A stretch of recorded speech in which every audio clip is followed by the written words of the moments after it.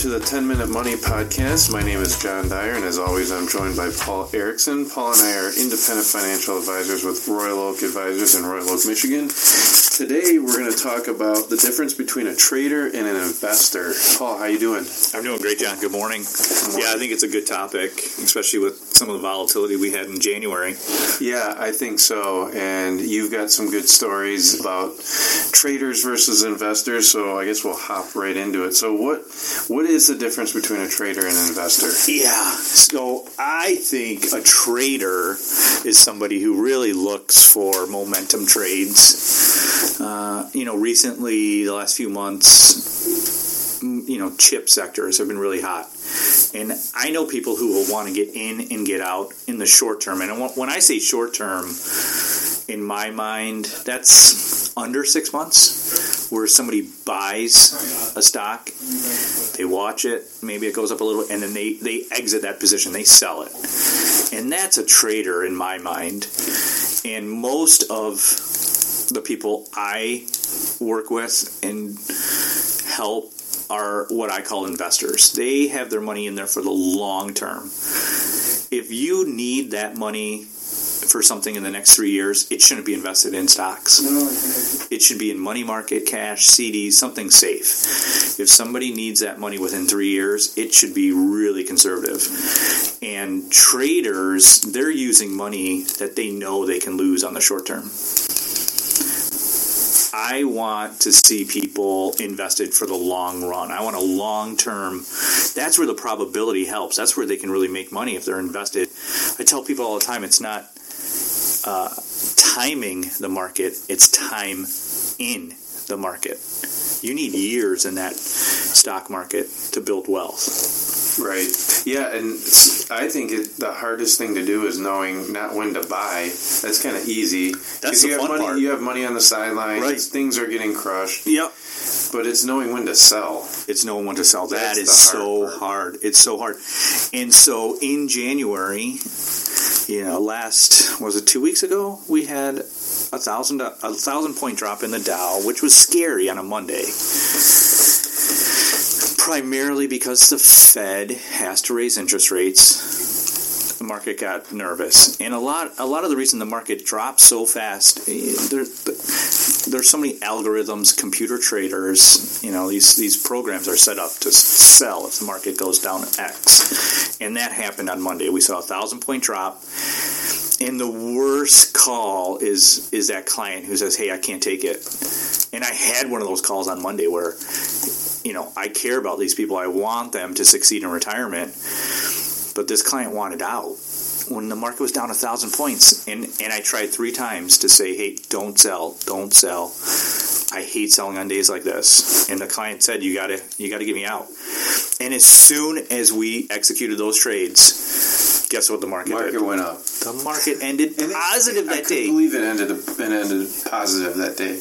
Couldn't believe it. I couldn't believe it. I've never seen a day where it's down 1,000. Yeah. The Dow's down 1,000, and then it ended up 100.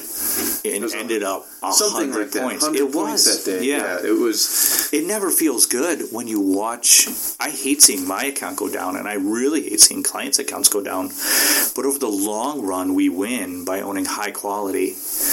And as long as you own high quality and it's invested for a long term, you will make money. Yeah, I always tell people, as long as you're not just in one single company, one stock, then the market's not going to go to zero. No. If it went to zero, we would all be on the street. Right. There would be a major banking failure, and we'd all be on the street. So don't worry about that as long as you're in a diverse portfolio, exchange-traded fund, something like that where you have a lot of stocks. You don't worry about it. Just no. And part of the reason they hire us is to worry about the market and individual positions and what's happening. And if a stock cuts their dividend or does something horrible, then we're probably going to recommend to sell out of that position. If something fundamentally is really wrong with a company, we're probably going to recommend to sell. But if we don't have a fundamental reason to sell or an economic reason to sell, and it's a high-quality position. We're going to hang on for years, hopefully. We just hold on and keep collecting those dividends and keep... You look at Texas Instruments, I think it's over 35 years they've raised their dividend through bear markets, recessions, all these horrible things, and they just keep making money running a great company and rewarding shareholders. You don't want to sell a company like that.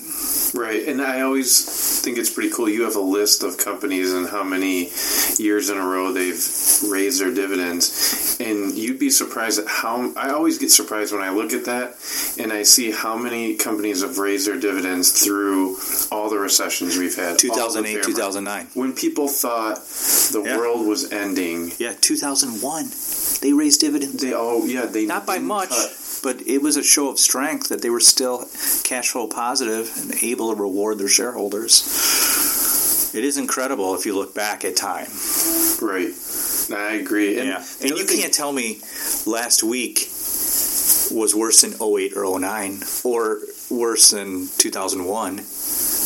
I mean, it was a rough week, but it wasn't... I think one of the roughest weeks we've had was that I think it was the bottom of the pandemic. I don't remember. Yeah, 30% in 30 days. Yeah, March. And we had 2 days, 2 days in a week, I think it was, where we were down 10%. And then it bounced back the next day, and then it would go down again 10%. But it was I know, it was like a 2,000 point drop not fun. In one day. It's not fun. Yeah, that was. But you wild. Don't want to react when the market is irrational, because, like my client that I really care about, he got out on Monday when the market's down 1,000 points, and then he missed a 1,000-point rally up. 3-4%. That's hard to make up now. They say. Oh yeah, I like how you say that. Yeah, I read an article that said most of your gains are from 3 days of the year. There's 3 days in every 3 to 4 days every year that you will get most of your gains. If you're not in the market on those days, then you lose out. You lose out. You're going to be negative or flat for the year. You won't have a positive gain if you miss those really strong. Yeah. So we don't know when those days are going to be. Nobody does. No one can predict that. No. So yeah, you might lose a few percent if you're just sitting on the sidelines in cash those days. Right. Yeah. So when the market's down, I want people, we have thousands of downloads now, so there's thousands of people that have listened to the message, but we want people to think about, do I need this money in the next 1 to 3 years? If you do, you need to let us know what that's for, and we'll get very conservative. We'll go to money market or cash with it. But if you're not going to use this money for 10 years, you want to build wealth. And I think owning blue chip dividend growth stocks, I can't find a better way to build wealth. Yeah, you should have a purpose for every dollar that you bring in. That's a good statement. And we do financial plans for people and help them determine what every dollar is used for. So you should have buckets of money. This is retirement. This is going to be 30 years down the road. This is going to be 10 years down the road. This is for a new house in 5 years. Right. We're going to invest all those differently, and you shouldn't be day trading if you're going to need the money in the next 2 years. No, not at all. Yeah, I say even 3 years for people, because the market can really move in a 1 to 3 year period. Right. 10-year period, even through the Great Depression, you were positive. If you invested at the bottom in the Great Depression and held that for 10 years, you still made money. Right. And I'm always a fan of buying more when things are getting crushed, and I'm down in positions. Like you made a great call with PayPal. You got out. I stuck in it, and it's getting beat up right now, and I've bought more for people. So if it's a high quality position, you believe in it, you've done homework on it, and it's really down, there's nothing wrong with the company. They're not going away. Especially if you're going to own it for a lot of years. Right. I'm looking long term. I'm looking 10 years down the road, 5 years down the road. So let's talk about inflation and the Federal Reserve, what's going on. Yeah. What caused this downturn in the market? So let's talk about that. So I think it's it was because that day some inflation numbers came out much stronger. The CPI, the Consumer Price Index, came out, and that spooked the market because now instead of 3 or 4 rate rises for 2022, there are economists estimating 5 or 6 quarter point increases, and that's a lot more than what I think we were looking at last year. So I think there's 2 scenarios here.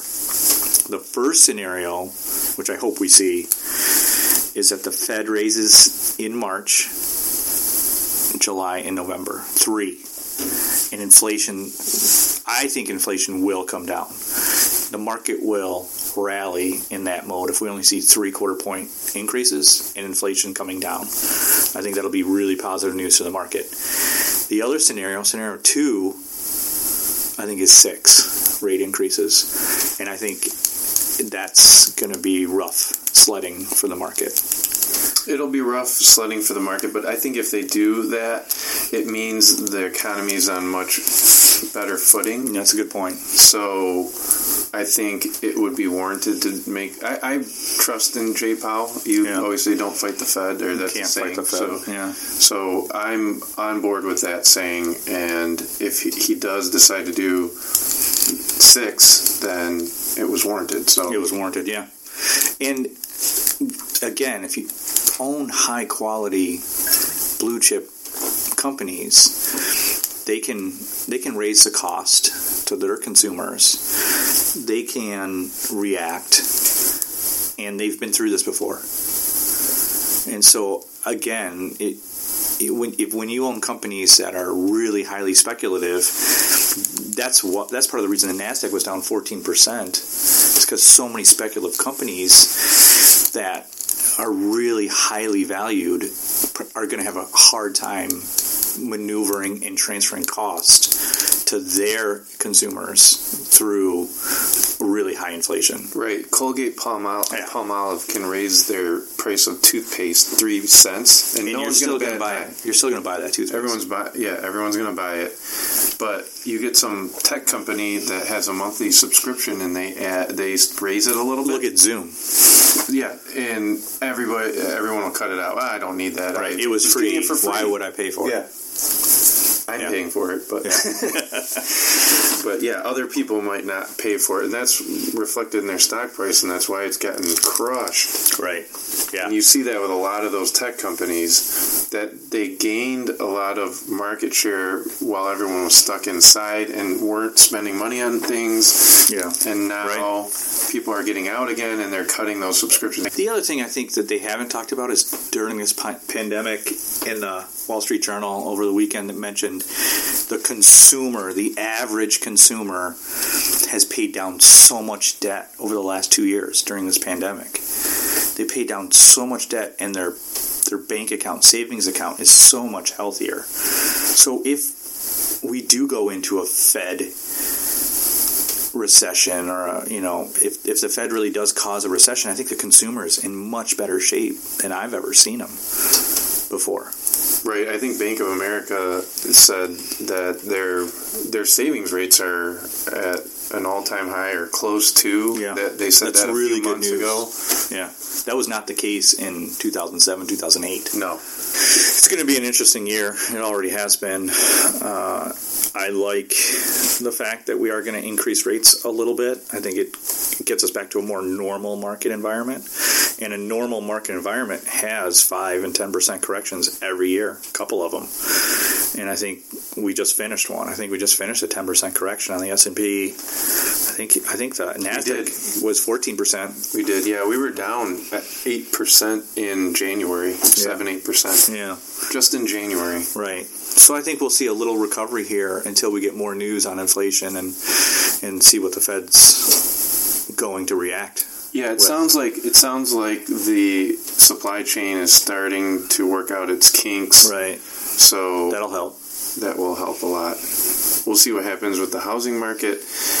I think that's still going to be houses. It looks like we're going to have another year like last year where housing, there's not enough there's too much demand and not enough supply in the housing market. I agree. And it's going to cause high housing prices, but that might balance out with typically when interest rates rise, you see house prices fall, but with all the demand, you'll probably see that even out a little bit, I think, and you're not going to see housing prices fall as much. I don't think you're going to see them jump like they did last year, but I think it'll be more moderate this year. So we'll see.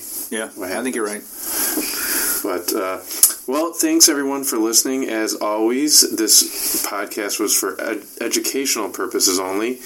Please give us a review and like our podcast. Like Paul said, we're over like 2,500 listens now, and we appreciate everyone listening. You can also find out more about us on our website at www.royaloakfinancialadvisors.com for any finance-related questions. Thanks, everyone. Thanks, John. Thank you for joining John Dyer and Paul Erickson on this 10-Minute Money podcast. John and Paul are financial advisors with Royal Oak Financial Advisors in Michigan, a fee-only RIA who specialize in helping their clients better understand their investments. If you watch the pennies, the dollars will come.